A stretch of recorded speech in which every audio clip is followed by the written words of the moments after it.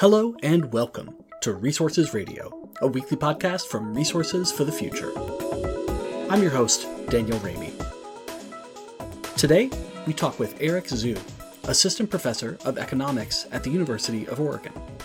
Eric has published fascinating work on how air pollution monitors work, or don't work, as the case may be, to detect harmful levels of air pollution in the United States.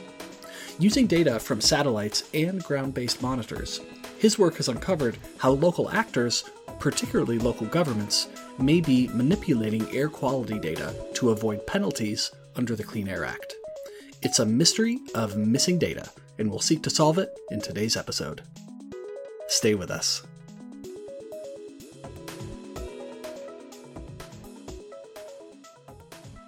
Okay, Eric Zhu from the University of Oregon, thank you so much for joining us today on Resources Radio.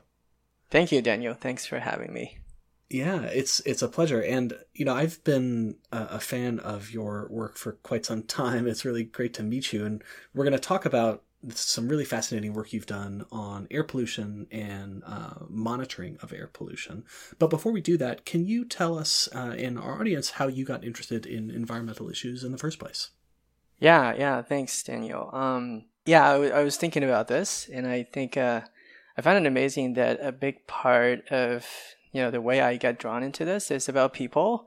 And so I was a research assistant to David Molitor and Nolan Miller at the University of Illinois while I was a student there. And these are just like people that are really smart, my career role models. And so I worked with them. I really liked the topic. They were working on stuff the effect of ambient temperature and pollution on health, right? So they were working with Medicare administrative data. And that's honestly how I, got interested in the field. And then I think over the years, when I graduate, I go to Cornell Dyson and, I meet people at Oregon as well. In conferences, like people show you that there are many more that you can do that haven't been done, things like that. And it's also a great community, so I enjoy to be in. So I think a big part of that, honestly, is the people part. And then, of course, there's like you need to really enjoy what you do, right? So I think a part of that is just the fact that I come from China, and if you think about pollution-related issue, that was really first order. I think that's the main thing that gets me going. Yeah, that's great. It's interesting. We've had several guests in recent months who grew up either in mainland China or in Hong Kong. Oh, okay. And every one of them has actually mentioned the air pollution issue in China as a motivating factor for their careers. So yeah. It was really bad. Like if you think about like 10 or 20 years ago, like when I grew up, I actually grew up near a chemical plant where my grandparents work, and there's like a huge stack and chimney just I think a couple of miles away. And it was fun that I look at that stack every day. I didn't think of that as a problem. It's just like seems like very far away from me. And now I think back, I think I got like respiratory issues when I was a kid, and I'm pretty sure that part of that is attributed to the proximity to the plant. But yeah, so it was a huge problem. It's also like changing, right? Which makes it interesting that the government is kind of changing its attitude towards pollution regulations and how much pollution they want to tolerate and things like that. So so it's a big topic in China as well. Yeah, absolutely. And where in China was it that you grew up? Shanghai. It's a coastal city. It's like a big coastal city. Yeah. Shanghai. I've heard of it. So I imagine we could talk about China, for the next half hour, but we're mostly going to talk today about your work that's based in the United States. And you have lots of cool papers on lots of interesting topics. But as I mentioned, we're going to focus today on this issue of air quality monitoring and the way that companies sometimes behave strategically and maybe governments sometimes behave strategically to kind of evade some of the monitoring efforts that the federal government has set up. But before we get into those details, I think it'd be really helpful if you could give us just kind of a baseline understanding of how air quality is monitored under the Clean Air Act in the United States and how that sort of monitoring regime might create some opportunities for companies or governments to be strategic about this issue of pollution. Okay, great. Yeah, I'll say what I know. So I think the best way to think about it is like, every time you can pull up your phone, right? And then you click weather app, and there's going to be something called the air quality index, right? So AQI. So it might tell you, for example, that the air quality in your city currently is like 50. It was like fine, like it's a green code or something. And then the way that data it was kind of obtained is from ground air pollution monitoring stations, right? So these are just think about that as a shelter. It has a fence around it, but it's a shelter with like air pollution devices, monitoring devices in it. So the way it works, for example, is that if people want to measure how much particle pollution is in the air, so what the device does is that it pulls air into it, right, and the particles get deposited on a Teflon filter, and then a technician is going to go inside the shelter and take the filter out and do lab analysis and figure out how much particulate matter is on that filter, and then they divide that by how much air has been drawn through the device to calculate like what's the concentration of pollution in that air, right? And that data get kind of streamed then into your cell phone.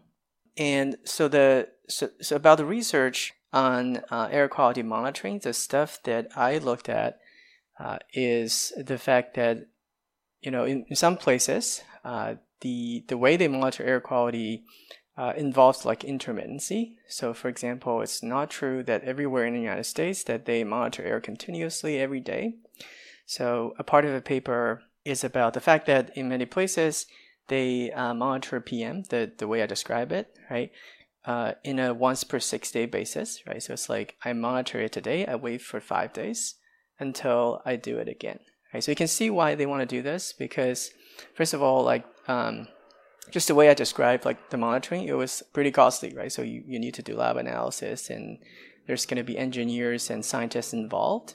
So you want to save some cost, and on the other hand, you want to be statistically kind of representative. So once per 6 day was pretty smart, because if you do something on a per 6 day basis over the long run, you get hopefully representative statistics, because nothing else is really changing on a 6 day basis, right? So if you do once per 7 days, then you're always on Monday and Tuesday and Wednesday, and that's not what you want, right? So and then regarding your question on incentive, and I think one important part is that the Environmental Protection Agency, so the government who oversight this process, also published this calendar that tells basically state and local government, and of course the polluters, that these are the days that we're going to do the monitoring or the testing, right? And so the information is in public domain. So as a researcher, you might wonder whether, and an economist, right, so who think about incentives a lot, you might wonder whether that creates opportunity and incentive for people to behave strategically in response to that rule. Yeah, for sure. And just one quick clarification, you mentioned PM earlier, and that's particulate matter, and I think it refers to particulate matter that's 2.5 microns or smaller, is that right? Yeah, exactly. So that's the PM 2.5 is technical word, but yeah, that's exactly what you said it is. Yep. Perfect. So let's talk about this first paper that you have called Unwatched Pollution, the Effect of Intermittent Monitoring on Air Quality. So exactly what we're talking about. How do you investigate kind of whether companies are being strategic about when they pollute? Yeah, so just to be precise, the paper actually doesn't directly look at companies. So the way that I did it is that remember, there's this like once per 6 day monitoring cycles, right?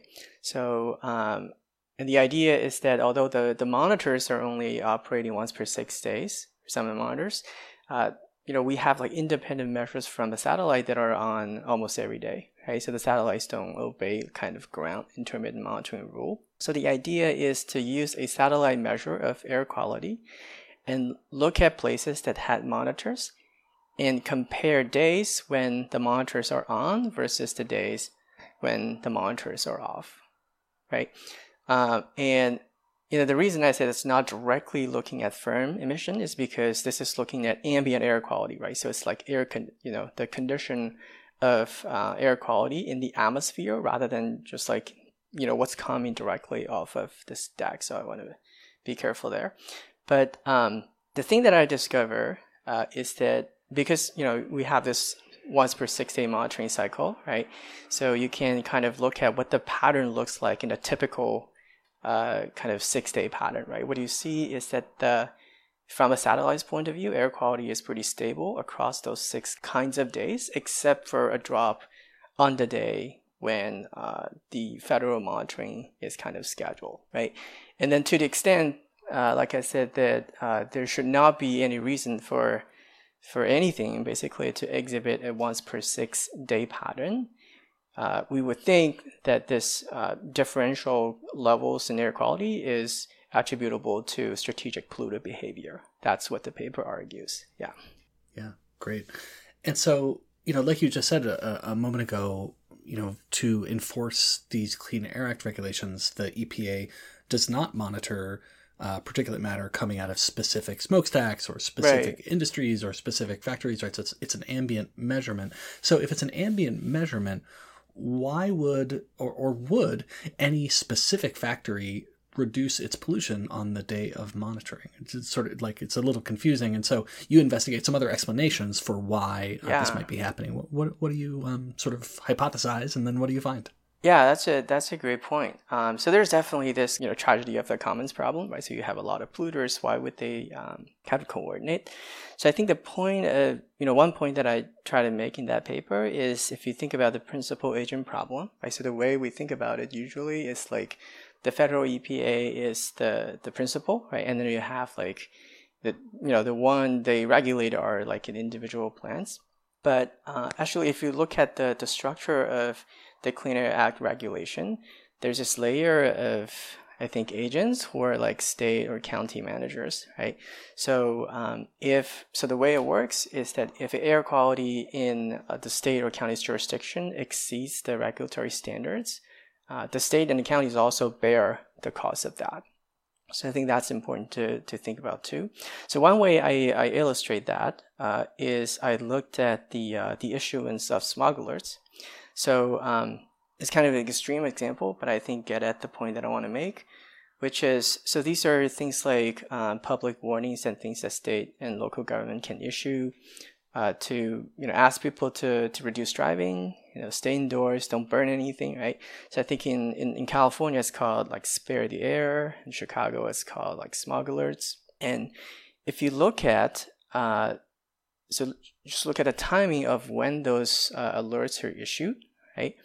And you align that timing with the kind of once per 6-day schedule that I mentioned earlier, you can see like a pile up of issuance exactly on the day when the federal monitoring is scheduled, right? So on those days that everybody knows that monitoring is scheduled, you have more warnings to the public that says, encourage people to reduce emission.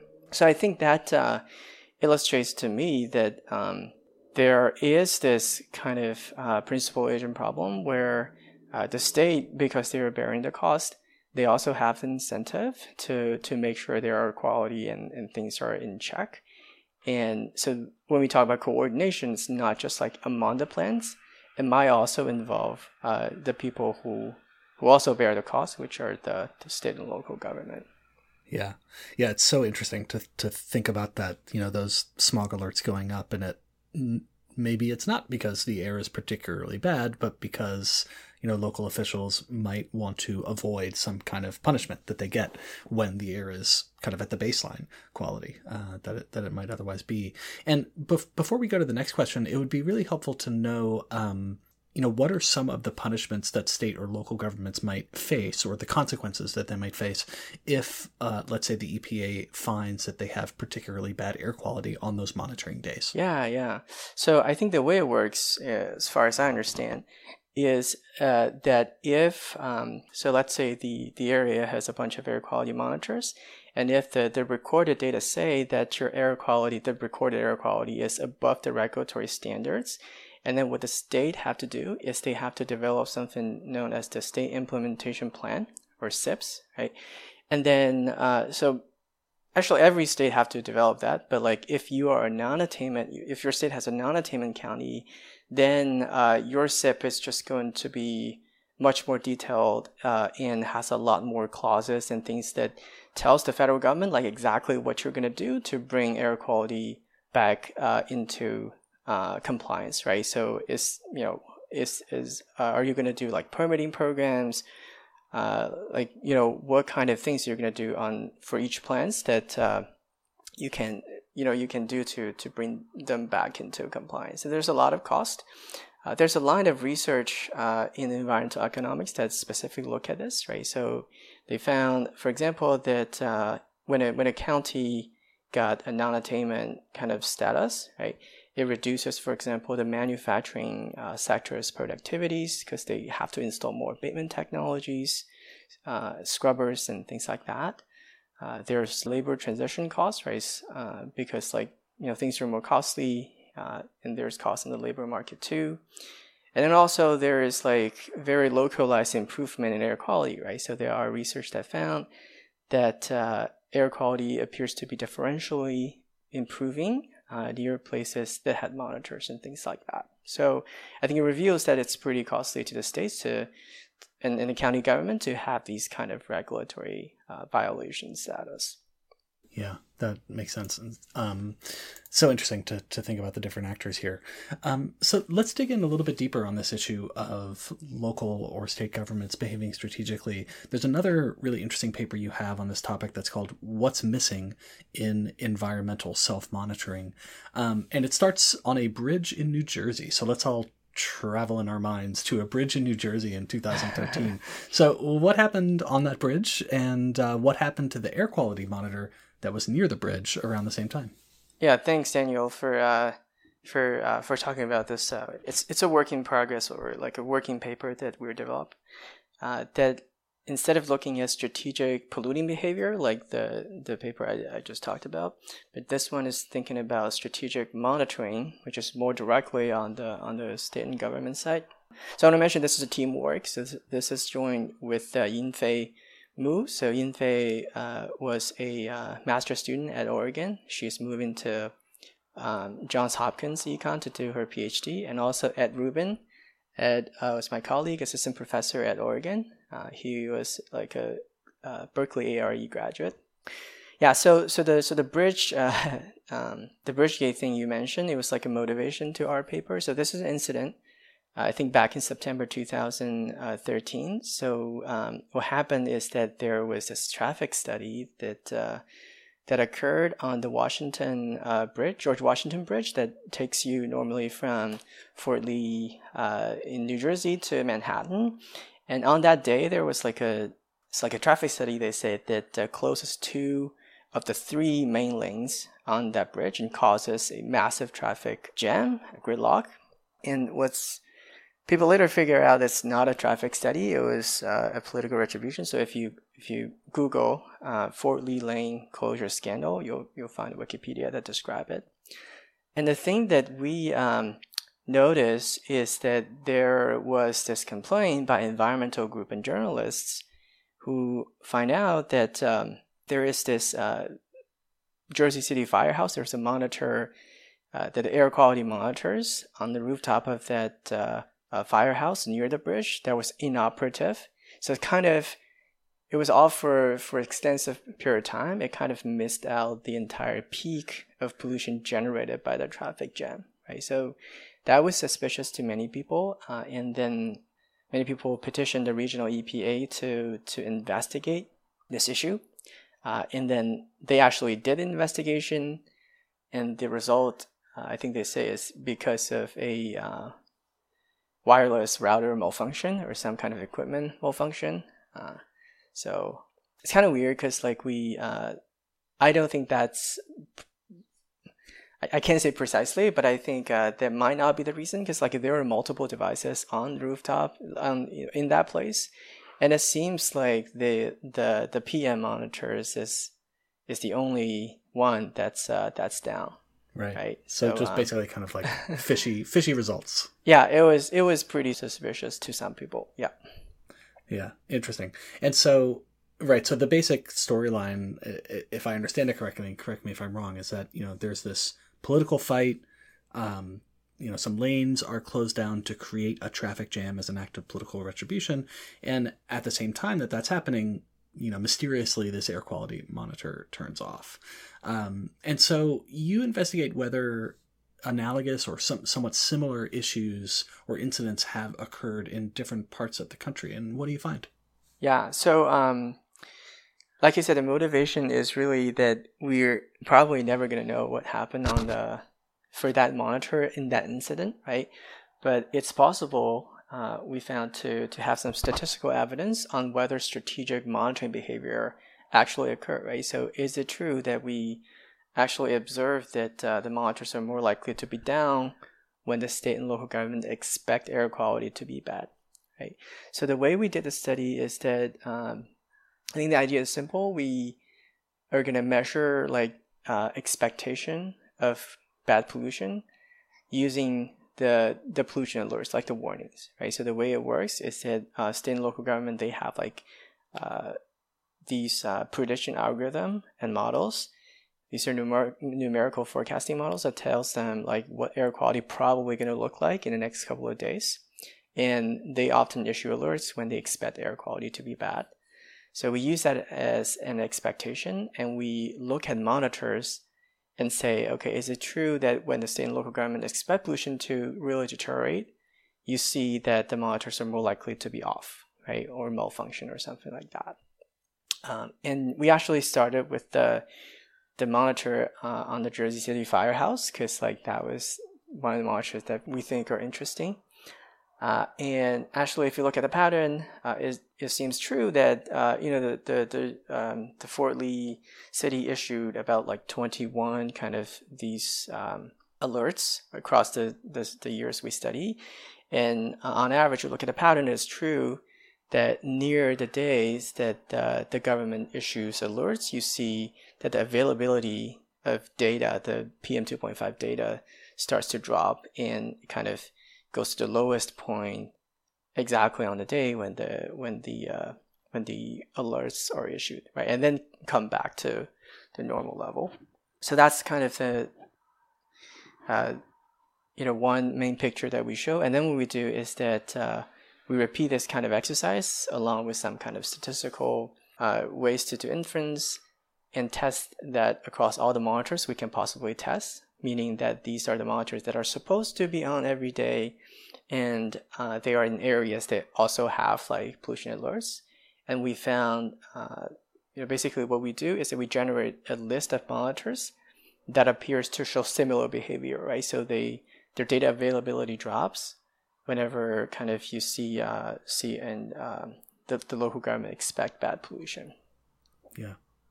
And is the hypothesis that local governments or someone is turning off these monitors or making them malfunction again for the purpose of avoiding violations under the Clean Air Act that would trigger, these more detailed state implementation plans that have economic consequences? Is that what you suspect is going on? Yeah, that would be the assumed or the implied kind of mechanism or the reason, right? The alternative is, of course, is that there's something that's just mechanical is going to go wrong when the air quality gets bad, right, for those monitors. We investigated this in multiple ways, and we don't think that's going to be the case. One of the reasons is just that the levels of pollution that we see in the United States are not going to be so bad to trigger, we believe, equipment malfunction. So it's very likely to be something that's not mechanical. Yeah. Right. Yeah, it would be a pretty serious design flaw if your pollution monitor failed to work when there was pollution around. So let's go to one more question before we go to our top of the stack segment, which is kind of thinking about next steps or implications from some of these findings.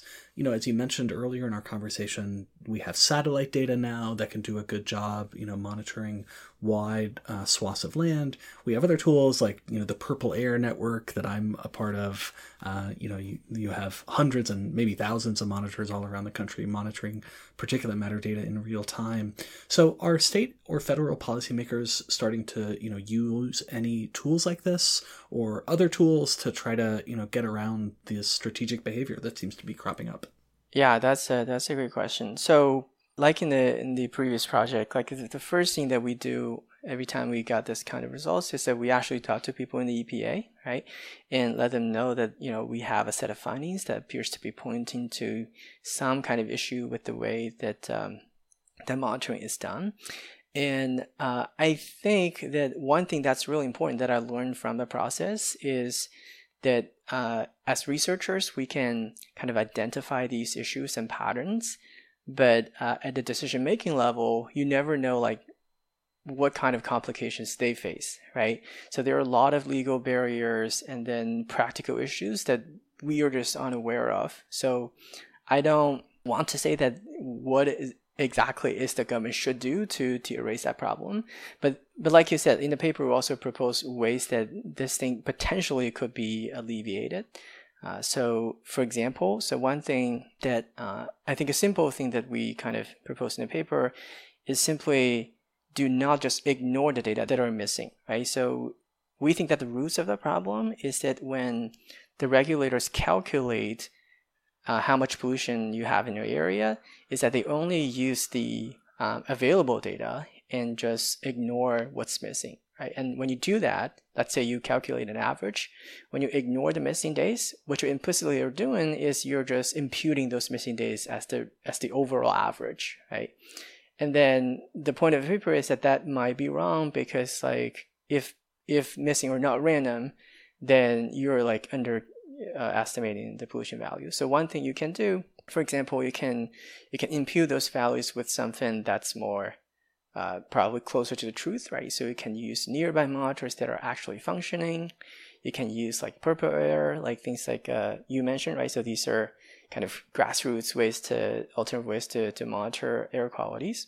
So figure out ways to impute those values to deter kind of strategic monitoring is something that's useful. Actually, so if you think about it, there are actually ways to do this, right? So the EPA, the Environmental Protection Agency, in their implementation of the Acid Rain program, so that was the cap and trade program for power plants to trade like emission allowance for SO2.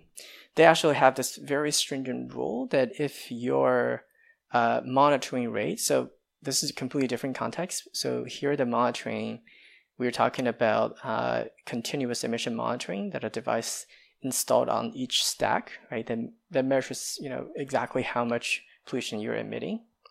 And so there, the rule is like if your data capture rate, right? So the availability of data falls below, let's say 90%, what they're going to do is that they're going to kind of impute the missing value with the maximum, let's say in the past couple of days or a week or so, right? So that kind of creates a very strong incentive for people not to kind of strategically miss monitoring. And the result appears to be good, that the data compliance rate in the Acid Rain program is very high. I think it's way above 90% or something like that. So yeah, so there are definitely ways to do data substitution and imputation I believe, to deter this type of behavior.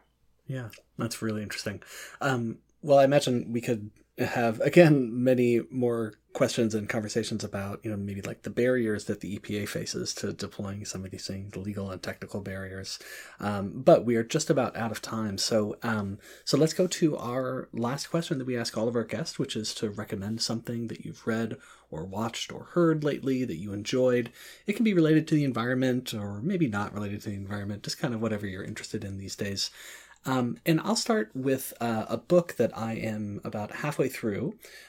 It's from 2010, and so I'm a little late to it, but it's really fascinating. It's a series of essays and case studies about Native Americans and energy in the U.S. Southwest. The book is called Indians and Energy, Exploitation and Opportunity in the American Southwest. It's edited by Sherry Smith and Brian Frenner, and it's kind of an academic book, but it's really accessible to anyone, I think, and it tells just really fascinating stories about the relationship between different tribes in the Southwest and energy development, whether that's hydropower dams that displaced some Native Americans, whether it's oil and gas development, coal mining, uranium mining, and it explores all these fascinating issues, and it really kind of gets at the complex issues of the benefits and the substantial environmental damages associated with energy development in Indian country. So I'm really enjoying it, and if you're interested in energy issues, I think others would too. But how about you, Eric? What's on the top of your stack? So I apologize that out of work, I don't read that much of environmental kind of books, but That's I would, okay. but I would recommend something that I found very cool and important lately. So if you go to, so this is actually a blog post, right? So if you Google environmental and energy law program at Harvard Law School, and there's this blog post by Cynthia Giles. So Giles is Giles. So Cynthia, she was assistant administrator at the Environmental Protection Agency's Office of Enforcement and Compliance Assurance. She is currently a guest fellow at Harvard Law School, the Environmental Energy Law Program, and she has this amazing blog post called "Next Generation Compliance: Environmental Regulation for the Modern Era." Right, so it's a compilation of things I think that she, the incidents that she saw while she was at the EPA Enforcement Office. Incidents of things like pollution leaks and how enforcement, what are the enforcement challenges that the EPA faces? What are some of the problems and the remedies? And I think it's a really cool read. So she got different parts. So for example, part 1 is like rules with compliance built in. I'm just reading up the list. Part 2 is non-compliance with environmental rule is worse than you think. And then she also talked about things like climate change and a lot of water regulation, things related to that.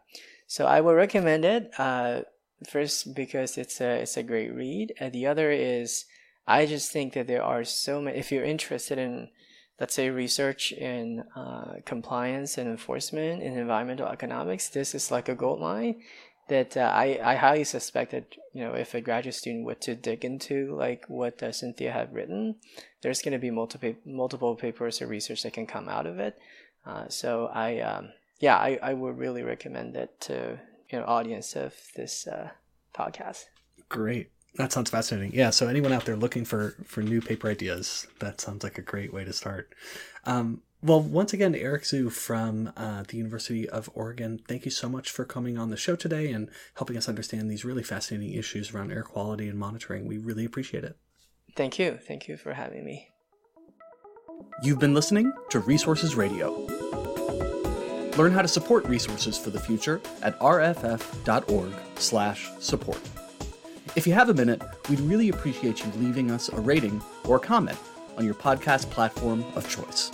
Also, feel free to send us your suggestions for future episodes. Resources Radio is a podcast from Resources for the Future. RFF is an independent, nonprofit research institution in Washington, D.C. Our mission is to improve environmental, energy, and natural resource decisions through impartial economic research and policy engagement.